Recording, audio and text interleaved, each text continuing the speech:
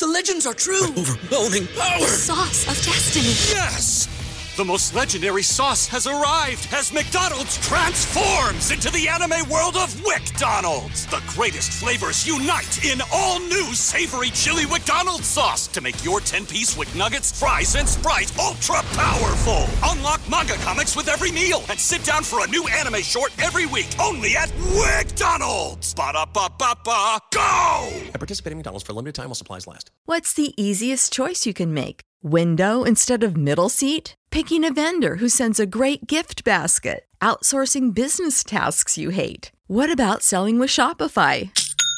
Whether you're selling a little or a lot, Shopify helps you do your thing, however you cha-ching. Shopify is the global commerce platform that helps you sell at every stage of your business. From the launch your online shop stage to the first real-life store stage, all the way to the did we just hit a million orders stage. Shopify's there to help you grow. Whether you're selling scented soap or offering outdoor outfits, Shopify helps you sell. Wherever and whatever you're selling, Shopify's got you covered. Sign up for a $1 per month trial period at shopify.com/try. Go to shopify.com/try now to grow your business, no matter what stage you're in. Shopify.com/try. Spend my dollar. It's not about what you want. It's about what you're willing to do to get it. Run it again. Hello and welcome. I'm not going to, so quit asking. When you give me a hard time. For the listeners that didn't get to go. This is the payback. Alabama wins! What you did last year really doesn't matter. Our goal is to have the kind of team that nobody wants to play. All right. Hello and welcome to We're going to have to get through this together edition of the Alabama Football Podcast. Gather around, friends, and let's get this process started. We're going to focus on Alabama. The name of the show kind of gives us away. But let's just acknowledge Texas was the better team Saturday night. It hurts, but deep breath, it also heals. Sarkisian is a masterful offensive mind, and his return to Tuscaloosa was calculated and well prepared. It, too, was well executed. For a moment, though, when Dixieland Delight mode was engaged following an Alabama score, it just felt like the tide had turned. Texas would wilt and Alabama would escape with scratches and scrapes, but also with a win. But it was not to be. That Texas fight, despite all of the grievances we may have with the home team, was impressive and proved enough to carry the day. Swallow the bitter pill, and let's move forward. Texas, well done. All right, now let's get to work. Offense, you're up. When Alabama fans vocally recommend that the team call more running plays, it's mostly like they're cheering for their favorite flavor of ice cream. When the same fans vocally recommend that the team call more pass plays, it seems that confusion has set in. And from my seat Saturday night, that's exactly what happened. It felt like Alabama was running plays rather than executing an offense. And there's nothing complimentary about that. To me, that likely speaks to a quarterback issue. Can a quarterback run the full playbook? Are we playing with one hand tied behind our back relative to the scheme that the coaches would prefer to run? So let's jump in, start with the quarterbacks like we do. And Jalen Milroe got the start for week 2. Not everything about his performance was bad. In fact, there was a lot of good. He was 14 of 27. That's barely 50%.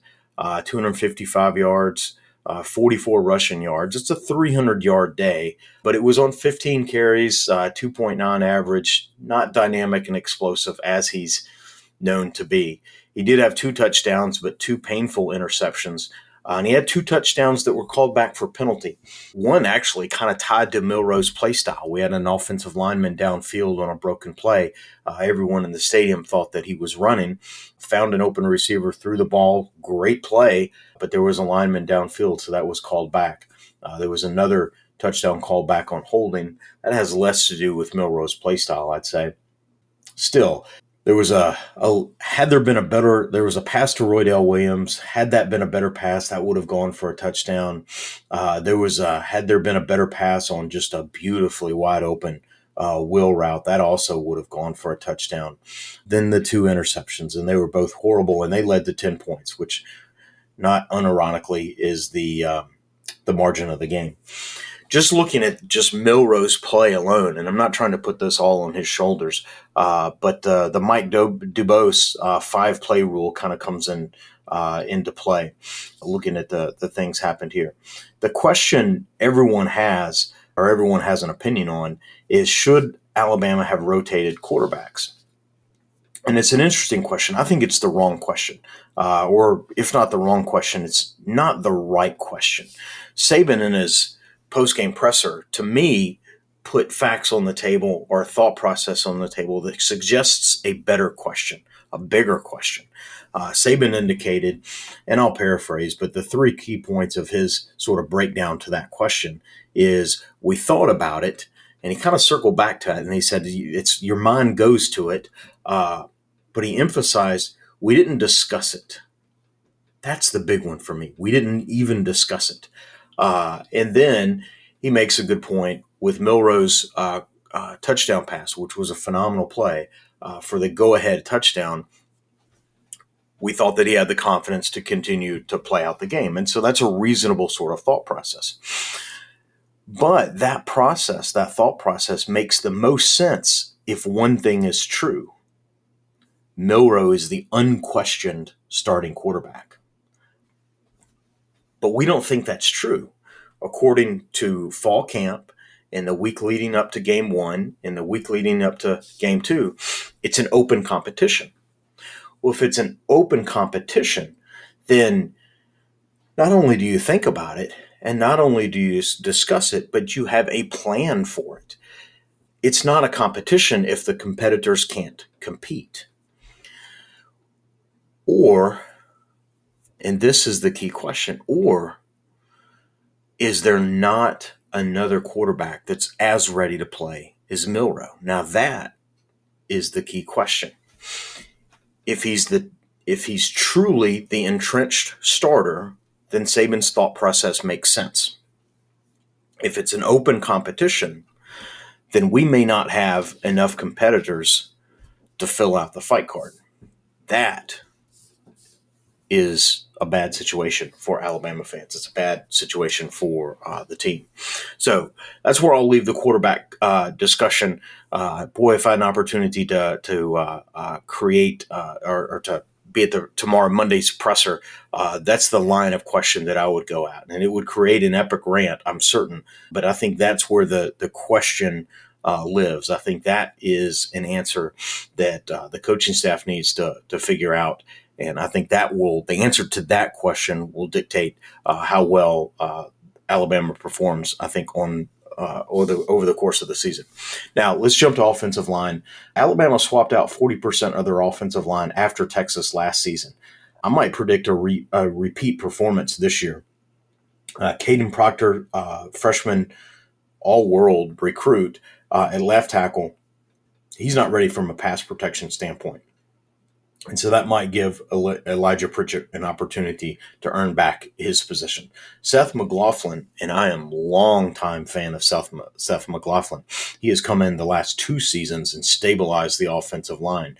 He has always had a little bit of an issue with snaps. He's always been good for 1 or 2 maybe bad snaps in a game.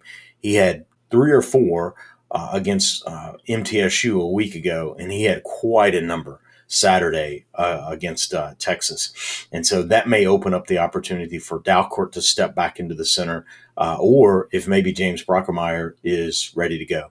And then Darian Dalcourt, of his own accord, he's just blocking at the guard position. I don't think he's ready for that. And so Terrence Ferguson, I think, may earn an opportunity. So if we saw an offensive line, certainly in practice, there's no reason not to roll those guys out as starters in practice. This lights some fires under some rear ends. But if Alabama rolls out in Tampa next week with Elijah Pritchett, James Brockermeyer, and Terrence Ferguson as 3 of the 5 starters, that's got to be a good thing for the competition and the motivation across the unit. So that'll be certainly a fun thing to watch. The offensive line did allow 5 sacks and only opened up holes for 3.1 yards rushing average, and that includes Milrose runs. So I think the heat definitely needs to be turned up. The talent is great. The talent up and down the offensive line, I think, is phenomenal. I just think there's a need to sort of turn up the dial, the heat around the competition. And I would also look at maybe repping quarterbacks under center.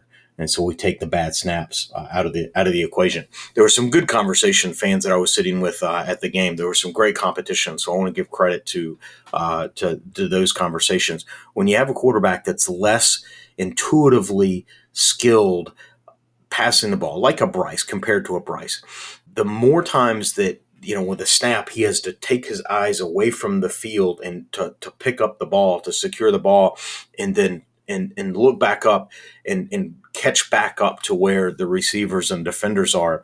Bryce is a little more intuitive. He sees it in his mind. So when he looks down and looks up, he's not lost continuity. He's not changed channels in a way that maybe Milroe does. And so when Milroe looks down, grabs the ball, and then looks back up, he needs it's like a task switching. He needs to replug into what's going on downfield, and that causes him to overthrow some passes, misthrow some passes where he thinks someone's going to be open. Maybe a safety rotates over while he's scooping the ball off the ground, and when he throws the ball, that can lead to those types of interception. Maybe a receiver breaks a route, and Milroe comes up throwing as opposed to taking that extra pulse to see where the ball actually needs to go. So I think those two things that's an interesting sort of hand in glove situation there, and we may and so if that necessitates putting the quarterback under center, then certainly we'd have to do that too. That may also, in this day and age of football, not many quarterbacks have a lot of reps under center. And so that may impact, that may be something that we just can't do, that the Alabama coaching staff just can't implement that style of play on such short notice. But it's certainly something I would start repping. If I had a say in it, something I'd start repping with the centers and the quarterbacks. We have enough centers and enough quarterbacks that they can all spend a little bit of time doing that. Running backs, for this week especially, I don't really have a whole lot to say about the running back position. They were largely victims of the quarterback and offensive line situations. Jason Roy dealt with the primary runners. Jamarian Miller got a couple carries, and that was it. We didn't go any deeper in the running back room for additional carries. I think let's check back next week and see how the run distribution goes. Hopefully the offensive line performs better and the running backs are more successful and in moving the ball on the ground. Receivers, I thought, as a unit to play, the group played well. There were some acrobatic catches, which again is a function of passes being a little bit off target.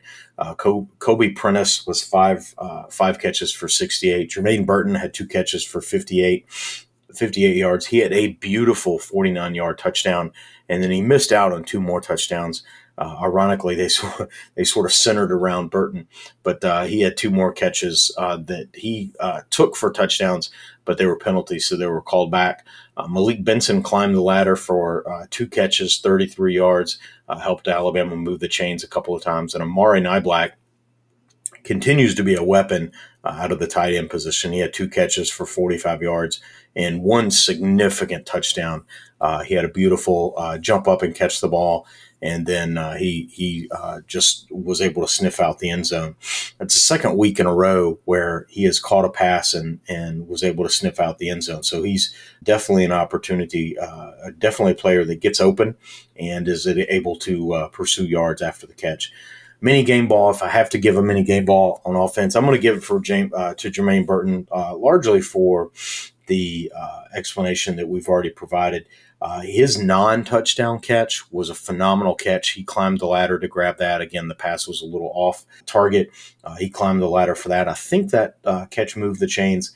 And then I just appreciate his effort on the 2 touchdowns that he had, even though they were called back. One was a batted ball into the end zone, and he dove to grab the ball before it touched the turf.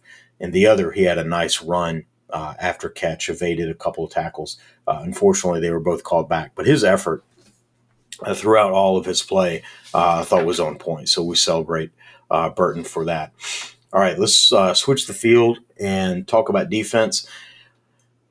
Alabama defense Saturday is going to be judged on the outcome of the game, and that's how it works. And I'm not suggesting we not judge it on that. I'm just saying let's understand the pieces of the picture that make the whole. Let's not just judge them, the fullness of the mosaic. Let's go look at some of the individual tiles. And I thought the Alabama defense played very well through the first three quarters, allowed only 13 points to Texas through the first three quarters. On the game, forced or allowed only 7 of 18 third down conversions for Texas. So those are really good numbers in terms of trying to get an opponent off the field.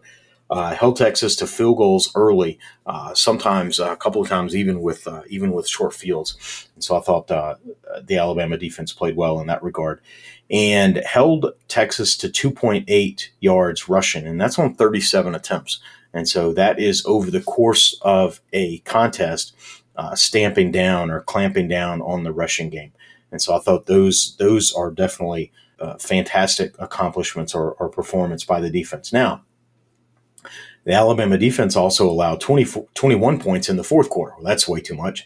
Allowed 454 yards overall and 349 passing yards. So that's where Alabama really struggled. Alabama struggled with turnovers. There were 0 turnovers that the defense was able to bring to bear. There was close to a fumble, but no turnovers created by the defense. And then there were 0 sacks, which probably is the biggest surprise of the day.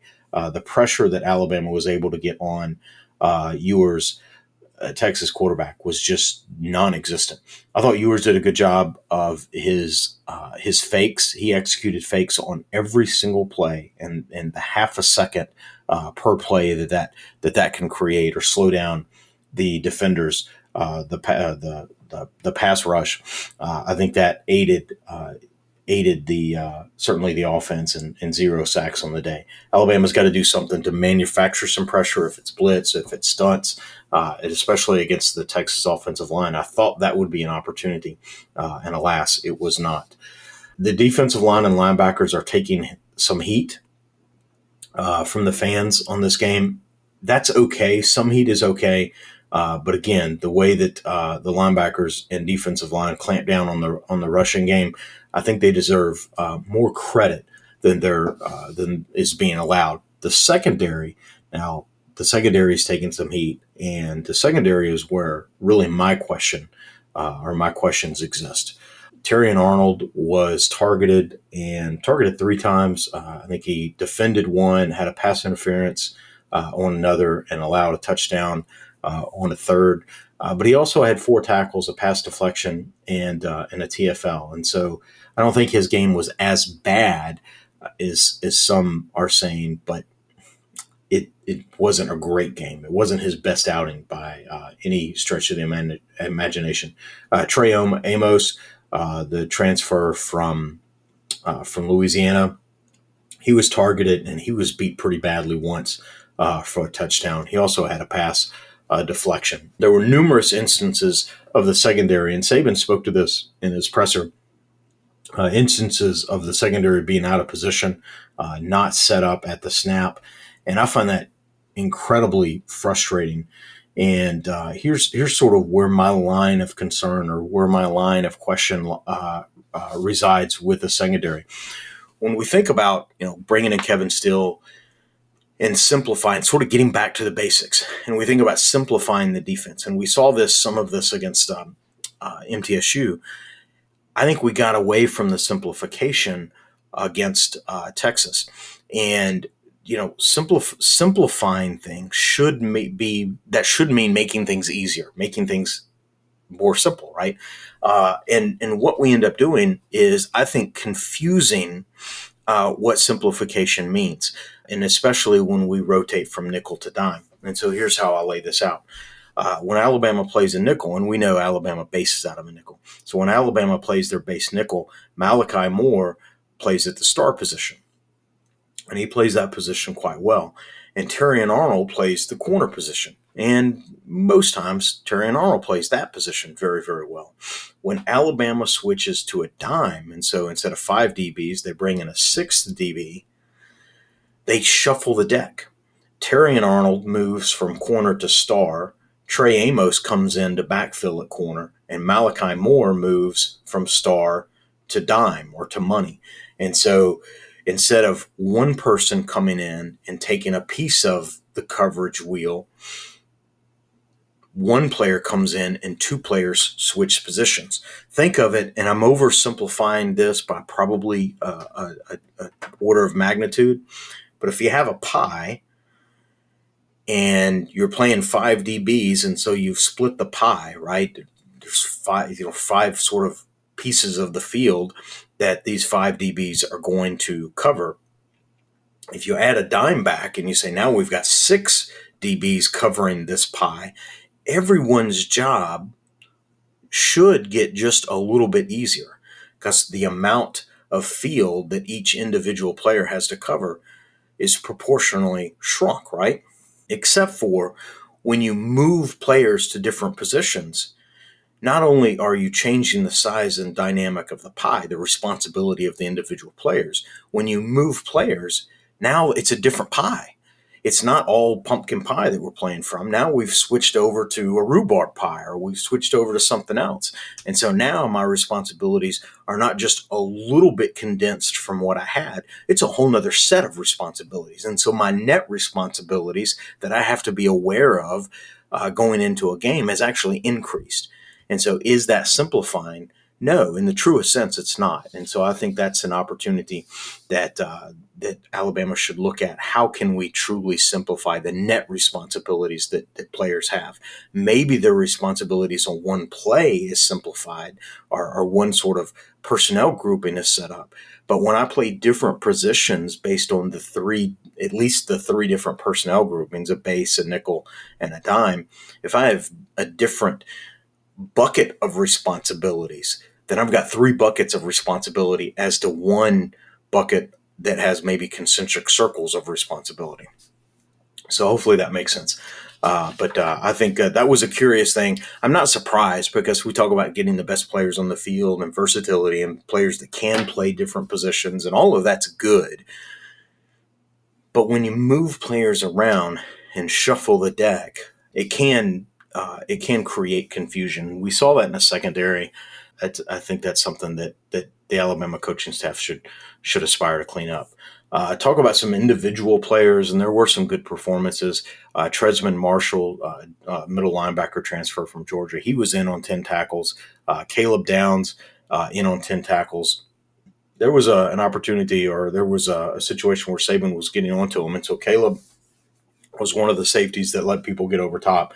But Caleb, by and large, played well, 10 tackles. He's going to be a star. He's a true freshman, but you put a true freshman in the defensive backfield, and sometimes you get what you get. Deontay Lawson, he had 8 tackles. 1 was solo, so 7. A lot of sort of combo tackles. I thought for my money he had sort of a quiet day, but he ended up showing up on the stat sheet pretty well. Malachi Moore, I thought was all over the place. And again, sort of moving positions. He's the guy that you can move in different positions, and he doesn't really worry me. Now, in deep coverage, maybe a little bit, but playing sort of box forward, you can put him anywhere box forward, and I feel really, really good about it. And had an opportunity to see him up close before the game. Malachi Moore is a big fella. Alabama has had linebackers come through that maybe not quite as big as Malachi is. He's a big fella. He was in on 4 tackles, 1 pass deflection, and it looked like a couple of times he was just really laying wood and knocking some balls loose. He came close to creating a couple of turnovers, and I wish Alabama had 11 Malachi Moores or 11 players out there on defense that were playing with Malachi or Kai's level of effort. All right, let's talk about mini game ball on defense. I'm going to give it to Tim Keenan, Tim Keenan III, defensive lineman. He had 5 tackles. He's an interior defensive lineman, so racking up tackles is not necessarily what they do, but I definitely give him some credit for his performance Saturday. And in terms of suppressing the Texas running game, Tim Keenan was a key player in that, as well as his line mates. And so, again, didn't get pressure on the quarterback as fans would like, certainly as the coaches would like, but suppressing the run, holding an opponent to 2.8 on 30 some odd carries, 37, 38 attempts is success. And Tim certainly played a role in that. So we'll give the tip of the cap to Tim. Let's talk about special teams. Will Reichert, we're so pleased that he came back. He was 3 of 3 on field goals, including a critical 51-yarder at a point in the game that tied it up. And again, it looked like we're going to turn the tide here. We're going to get something going.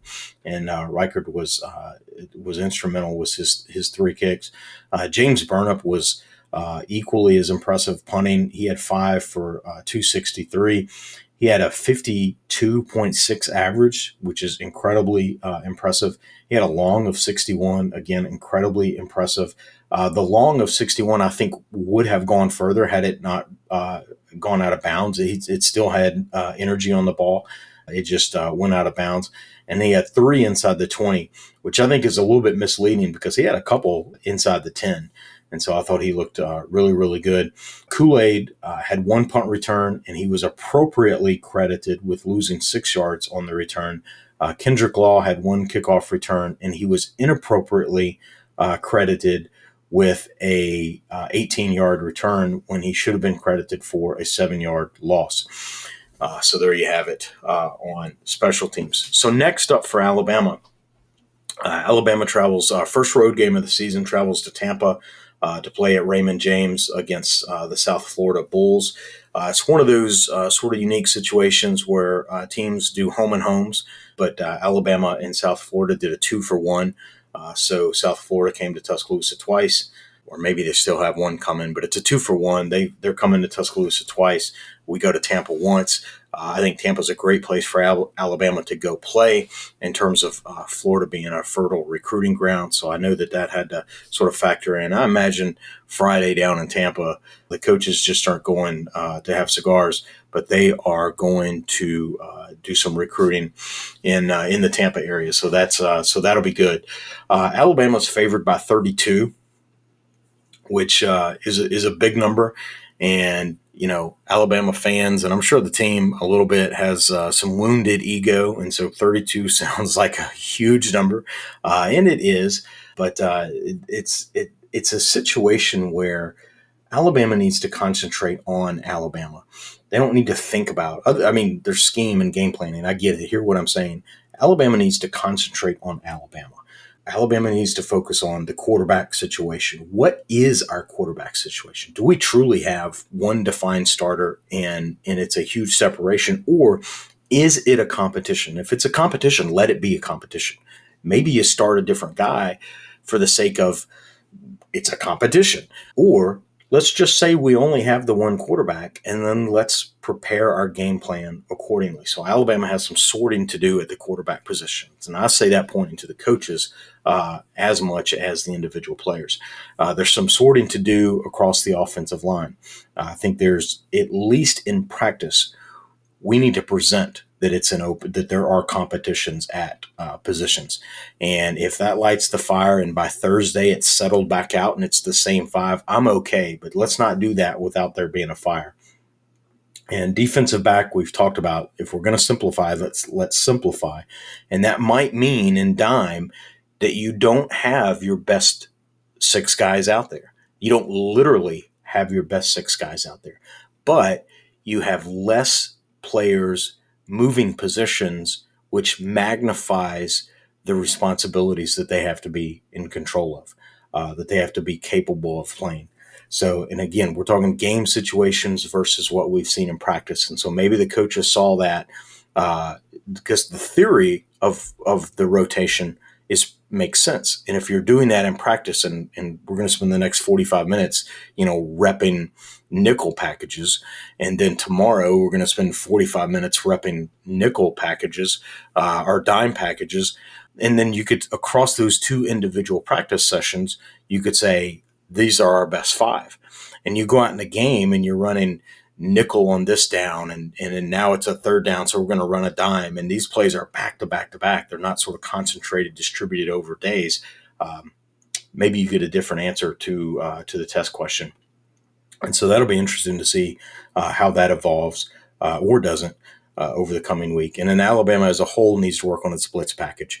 If that's just getting after the quarterback, if that's blitzing, if that's stunts, I think there's an opportunity for improvement in that regard. If I step back and I look at South Florida and I look at the potential matchups, and we're going to have a South Florida interview, and so we're going to get to know more about their team. And so from a little bit of a remove, and I'm sort of reading some of the tea leaves that I'm seeing from the ESPN sort of win percentage and the spread that's out there. I might look at a 34-9 style ball game, but it's a lot of work that Alabama needs to do to perform for the balance of the season at a level that mirrors the expectation that Alabama fans have for the team. So with that, we're going to wrap up. That's our review of the Texas game. Certainly not a lot of fun to go to Tuscaloosa for a big game like that and have a loss. It's quite deflating, and we'll see how the team bounces back and what sort of resolve this team has over the balance of the season. There's still an incredible amount of football to be played, and as coaches will say, you still control your own destiny. At this stage of the game, destiny is still controlled. You hate to burn a mulligan this early, but it's a non-conference game, so Alabama can still win the West, still win the SEC, and a one-loss SEC champion can just about do anything. So that opportunity is there. You can't predict that that's what Alabama's going to do, but it's not yet off the table. And so let's see what this team does. Let's see how they bounce back, and we'll go from there. We appreciate you tuning in to the podcast. Hey, if you like what we're doing here, hit us up on iTunes, give us a 5-star review, leave us a review, leave us a comment. If you have questions or topics that you'd like for us to cover, hit us up at Alabama Football Podcast at gmail.com. And if you really like what we're doing and you want to support the show, head over to alabamafootballpodcast.com and sign up to be part of the podcast team. If you sign up for the monthly program, you get 30 days free. It's $2 a month. If you sign up for the annual program, you get 45 days free, and it's $18 a year. And you get all of our recordings early. You get invitations to Zoom or virtual tailgate calls, and then there's just a myriad of sort of benefits that sort of flow from that experience. So give us a go. It is certainly well worth it, and look forward to meeting more of you and engaging more of you in that type of form. So with that, we're going to wrap it up. This has been another edition of the Alabama Football Podcast. What do? We roll Tide. Thanks for listening to the Alabama Football Podcast. We love that you're tuned in and hope that you enjoyed the show. We encourage you to reach out and let us know what you like, where we can improve, or just to shout out a Roll Tide. We are where you are. iTunes, Facebook, Twitter, email newsletters, t-shirts, free roster downloads, and of course, on the web at alabamafootballpodcast.com. Check us out where you'll find easy links to your favorite way to follow the Tide. Got that, Coach? Of course. Roll Tide.